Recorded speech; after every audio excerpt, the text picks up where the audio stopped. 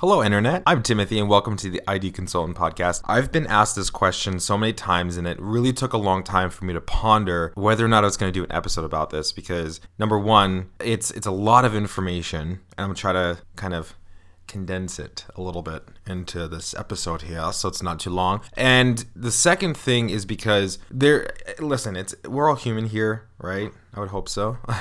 Everyone has their own ways of doing things, and I would openly admit that I'm fucking difficult to get along with. I'm not even joking. The podcast may seem like I'm this nice guy, but in reality, I'm very, very reserved. I'm closed off. At times, that actually gets me in trouble with vendors. So I had to really think about and sit back and look at my situation and whether or not I could speak about finding quality vendors because, yeah, I've had quality vendors before, but even like right now in this current situation that I'm in with one of my contractors, it's not necessarily an issue with me. It is and it isn't. And we'll get to that. But I had to really, really think about this situation, and in order for me to ethically, give that information to you. And when I say ethically, I mean that I just want to make sure that I understand my situation first before I can even speak about it. And so I have. And a lot of people were asking about this kind of question, even from episode 2. And I said, maybe in the future I'll do it. And I did take this long of a time to think about the vendors I've gone through and those situations and, reflecting back. And I think that's where you grow most as a designer is reflecting back on your projects and realizing how did that go? And could that have gone better? So on and so forth. Anyway, so one thing I can say is that finding quality vendors isn't really that difficult. What's difficult is making sure that relationship is a good relationship. Contractors and subcontractors specifically, they're a diamond in the rough, good ones, because they're unfortunately just like the design industry. There are a lot of contractors out there who care about the money more than doing a good job. And they care more about, their pockets, I should say, than satisfying a customer. And I've been in that situation a lot. I'm going to tell you a story before we get into this. My current project, kitchen and bathroom renovation, from the very, very beginning of this project, I'm going to actually backtrack because I think this is really important. I used to work exclusively with a contractor. And the way that relationship worked was I was their sole designer for all of their projects. And they would pay me X amount of dollars per project. And usually it was a really small amount because I got a decent amount of projects from them. And these were really, really easy, like turnkey projects where it didn't really require too much time for me. And so when I was working for this contractor and doing all this work for them, eventually it went sour. And the reason why it went sour was because I went into business with the owner on a different venture, not even related to the design industry. And that wound up falling through. Long story short, he wasn't paying the rent and we wound up getting kicked out of our space. And that was a really bad partnership. And when that happened, we made sure that we kept business away from personal. And I think that's really important too, even with vendors, is, whatever happens on the project site should not extend into personal life, especially if you know that contractor from other sources or, you see that contractor outside. You just don't want that drama. So keep that drama away from the project site. Anyway, we made sure that whatever happened in that business didn't affect us moving forward in the construction business, and it didn't. What wound up happening was we did a project in Moreno Valley, California, which is pretty far from where we are. And one of my responsibilities with that particular contract was to maximize profits. And I wound up being at 46.6% profit for that project. Now, that's not me, marking up materials astronomically. It's making sure that whatever work's being done is done effectively and efficiently, therefore resulting in us getting more profit. Because if we're not doing that work efficiently, then we kind of have to dip into our profits to make sure that work can be done, within the client's budget. So one of the things that we had agreed on with that particular project was the profit alone, we would split 50-50. That profit was $14,000 profit. And so when we're splitting a $14,000 profit, that's $7,000 in my pocket and $7,000 in the construction company owner's pocket. So when that project was done, and remind you, that is in addition to the design fee that I had received from doing the design. And so when that project was done, we had sat down. Actually, we were literally at my townhouse, and I was at the garage because he had just drove up, and he was giving me a check, and he's like, "How much do I owe you?" I said, $7,000, because, and I even did a whole form. I did, profit, loss, and gains. I laid out all of the material, how much we bought it for, how much we sold it for, hours that I did a lot of work on that paperwork to ensure that the owner understood what, I was asking for. And not to mention, we had already agreed on that. So I didn't need to do the paperwork. All we needed to know was how much the profit was, and we split that 50-50. When it came to asking for the check, he asked how much, the check was for. I told him, and he's immediately said, "I can't give you that much." I said, "John," and obviously I'm changing his name because I don't want him to know I'm talking about him, even though he will because of the situation. But I said, "John, if you give me less than what we agreed on, this contract that we have, or this partnership that we have, is done. Like, I'm completely done with it." And he said, "Well, the problem is that we have to fund other projects." Now, remind you that profits don't fund other projects. They're not supposed to. The project is supposed to fund its own project. So, but this is like the thing that he did. He robbed Peter to pay Paul. So what would happen was he had multiple projects. And when one project gave him, let's say, a $20,000 check, and one of his other projects was falling behind, and they couldn't collect on a payment because they weren't at their milestone, they would take the money, including the profit, from the job that they just got money from to fund another job. And they just kept doing that for years, even when I was there and I, was more involved with this whole thing. They were constantly robbing Peter to pay Paul. And so when it got to the point of me losing out of my profit that we agreed on, meanwhile, he would get all of his profit. He took his $7,000, and that was his. So when he had said, we need to fund other projects, I can only give you X amount of dollars, I immediately said, if that happens, I'm done. That's completely wrong. It's unethical. It's shady. It's, I could think of a million different things. Not to mention, this guy is very much involved with the Mormon Church. And you would think that someone who is that involved with their church to constantly be at the church, and be very involved, that they would be somewhat decent of a person to not do that. And so, to make a long, drawn out story short, he wound up only giving me $2,000 of the $7,000. I kindly told him, best of luck to you, as soon as he gave me that check, and we went about our separate ways. Now, where this plays a role into the current project, where the vendor's not very good, he's good, the problems that we're running into, is in that company, I've worked very, very closely with a Sam, we'll call him.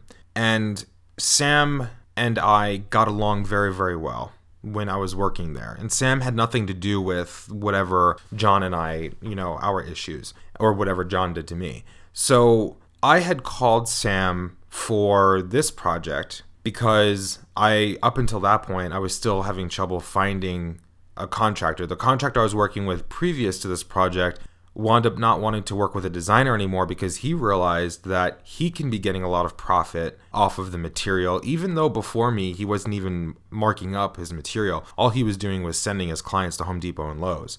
But when he started working with me, he realized that what I was doing was shopping for those materials at my vendors and getting it wholesale and then marking it up and getting profit. So once he realized he can do that as a contractor, I didn't care, or I didn't matter anymore. He didn't see value in what we were doing. Even though he wasn't paying for our services, He was just, again, at that bottom line with, oh, I can get deeper pockets. And so that relationship ended, with that contractor. So I called Sam and I said, look, this is the situation. I don't want, we'll say J Construction. I don't want J Construction to be involved in this project. If you have other contractors that you work with, please let me know. And he immediately said, oh, Tommy. We could use Tommy for this project. Now, I'm just going to lose train of thought on all these names I'm making up.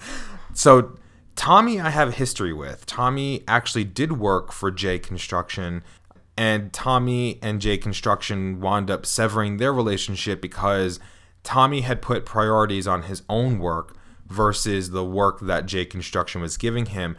Ergo, J Construction was losing out of profits from projects because they had to push it and push it and push it. So anyway, this is becoming a long story. I'm sorry. But it's really good information because this really directly ties into finding quality vendors. Anyway, so I straight up said to... Shit, what did I say his name was?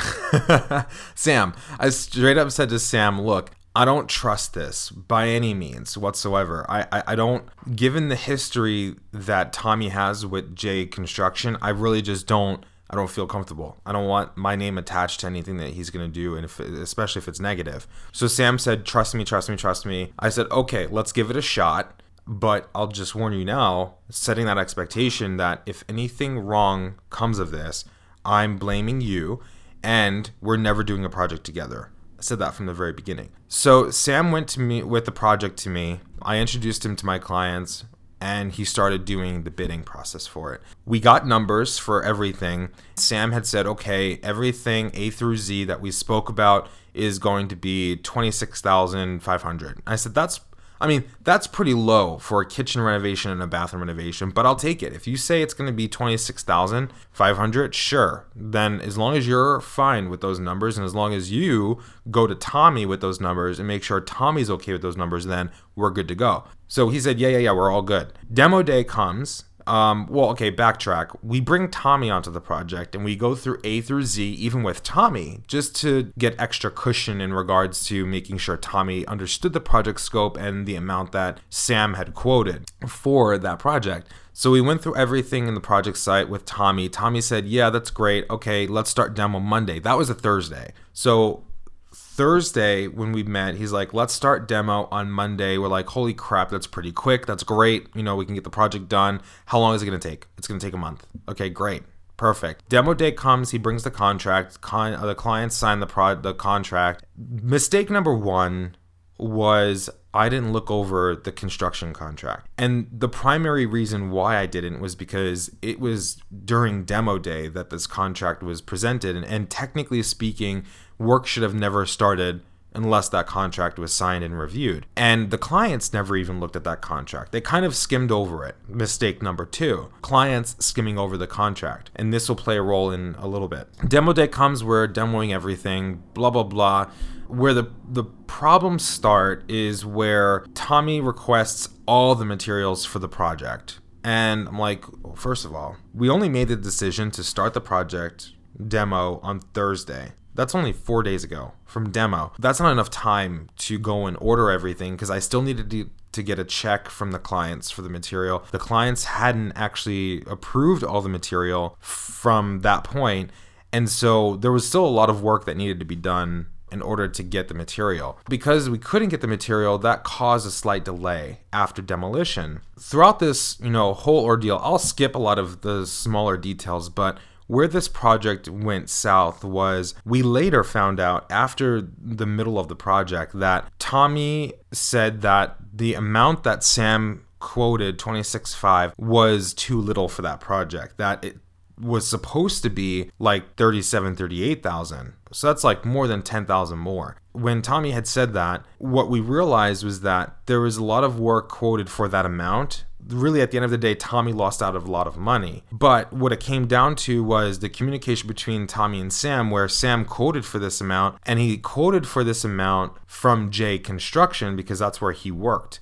And J Construction bid out projects very, very differently than Tommy and his business. Because they didn't have that understanding, Tommy wound up losing out of a lot of money. And then we're now 2.5 months and we're still not done with this project. There's a couple of things that I've learned from this situation, and it's not that Tommy's a bad contractor. There was a lot of miscommunication between Tommy and Sam. Ultimately, that made it to where Tommy lost out of money, and then there were delays on the project, and then in conjunction with the clients not being able to make decisions quick enough. As a result of clients not making decisions quick enough, we couldn't order that material quick enough for Tommy to continue, so that caused more delays. And then there were decisions from the clients that they changed last minute that also affected the delay in time. So the expectation wasn't set. That's the current situation that I'm in with the contractor. Now, that's not saying he's a bad contractor. There weren't expectations set in the very beginning about, how things are going to go. And I've changed my ways because I've never had to babysit a contractor in regards to their own contract, if you know what I mean. I never had to be like, okay, Tommy, let's look at your contract and make sure that everything's okay and that your T's are crossed and your I's are dotted. That's not my forte. I'm not a babysitter. I'm not someone who should have to look at your own contract. You're in business, right? And this guy has been in business for 14 years. He's not new to the industry. And so when he took Sam's word for it, it caused a lot of problems, at least on their side. And as far as my side goes, thankfully, my clients don't see it as my problem. They understand that I'm just the designer and the contractor is the contractor, and their business is separate from my business, and that, they're very much aware of that, which is great because in the past I've unfortunately run into issues where the client actually tells me that it's my fault because I've recommended this contractor, and that's 100% true. I should vet my contractors and understand them and be on a very level playing field with them and understanding what needs to happen and when it needs to happen and so on and so forth. So yeah, I wholeheartedly own up to the fact that I put faith into Sam, into using Tommy, and we still ran into problems. As a designer, organizer, planner, whatever, I find dealing with contractors one of the most frustrating parts of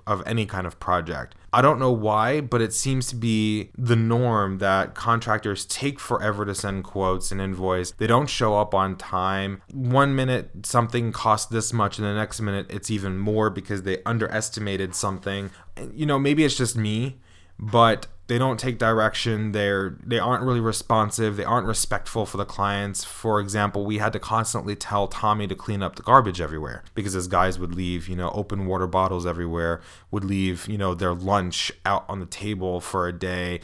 It's just a lot of stuff. Basically, one of the ways to finding quality vendors is trial and error, right? Do a very, very small project. Never, ever, ever, ever, ever tell your client that you recommend a contractor. What I would do is find 3 contractors that you are familiar with and give all 3 of those contractors' phone numbers to the client and have your client vet them, because that leaves you away from that liability. That leaves you free, because if your client has 3 contractors to work with and they chose one of them that wound up being bad, that's on them. Right? That's not on you. You didn't recommend that contractor. You did to an extent, but you gave them 3 versus just saying, I only deal with 1. How do you go about finding vendors and contractors that you can really work with?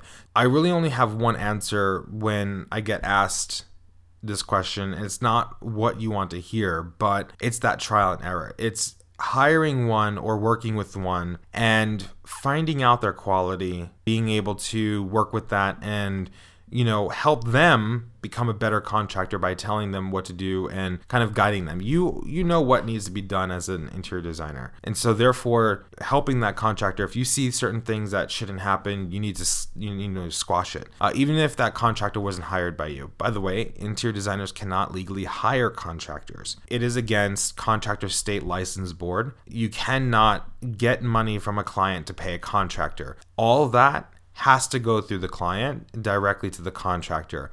Further, you're not allowed to profit off of the labor of the contractor, because then you're charging for labor and you're not doing the labor. You can only profit off of the material. Little tidbit, sorry, got sidetracked. The key here is building relationships. That takes a lot of time. There's literally even just one project is not going to be a relationship builder. So if you put them on one small project and they do good, great. Then you can put them on another project and you start building that relationship. The next, there's 3 total that I really, really go by, is getting referrals. Referrals have been the bedrock of our industry for a long time. It's how designers get a lot of their work, and it's no different from finding good vendors. So ask other designers. Now, there are designers out there, and if you're one of them that are listening, I'm going to try to be as nice as possible. I don't like when designers tell other designers that they don't want to recommend their vendor, because that's not what gets you clients. It kind of does, because if your vendor goes and, gets a client, of course, they have every right to tell their client, oh, work with Joe Design or work with Tim over at, X Design. And they could still do that even if you're building that relationship with them. They could still say, oh, I've worked with Kathy a long time ago, but I currently work with, Stephanie, and call both of them. If you're a designer that won't help other designers and won't give them your vendor information to help them out, you are one of the reasons why this industry is frowned upon.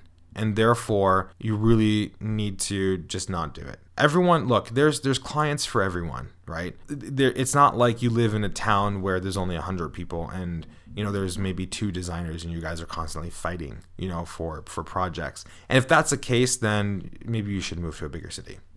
But this doesn't get you out of the trial and error part, though. Even if you call a designer and say, hey, we're a local designer, let's, help each other and blah, blah, blah, you still have to go through the trial and error, because that vendor might be different working with you because you guys have a different chemistry than that vendor working with the other designer who referred that contractor. Not to mention, I always ask clients before any project starts, do you have anyone in mind that would be able to do this contracting part?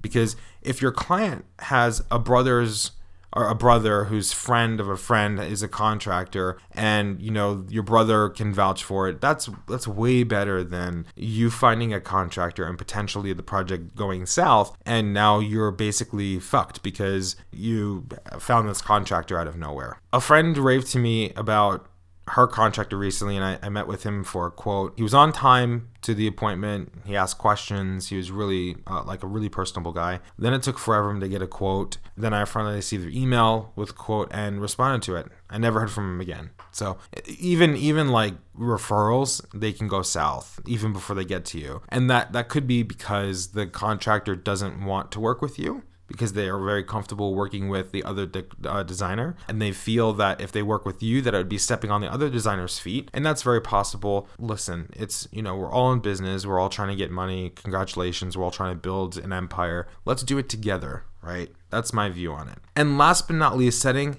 expectations. Literally, this is the number one thing. Be sure to interview a contractor and let them know that what they can expect from you. Like, for example, I tell my contractors every time we start a project, you are not to talk to the client about material. You're not to talk to the client about any design or aesthetic. You're not to talk to the client about any issues with material. You're directly to come to me. The only thing you talk to the client about is what's under your scope of work. If you're moving plumbing, I want to know about it. If you're moving plumbing and there's an issue, I want to know about it. If you're moving plumbing and it winds up being successful, I want to know about it.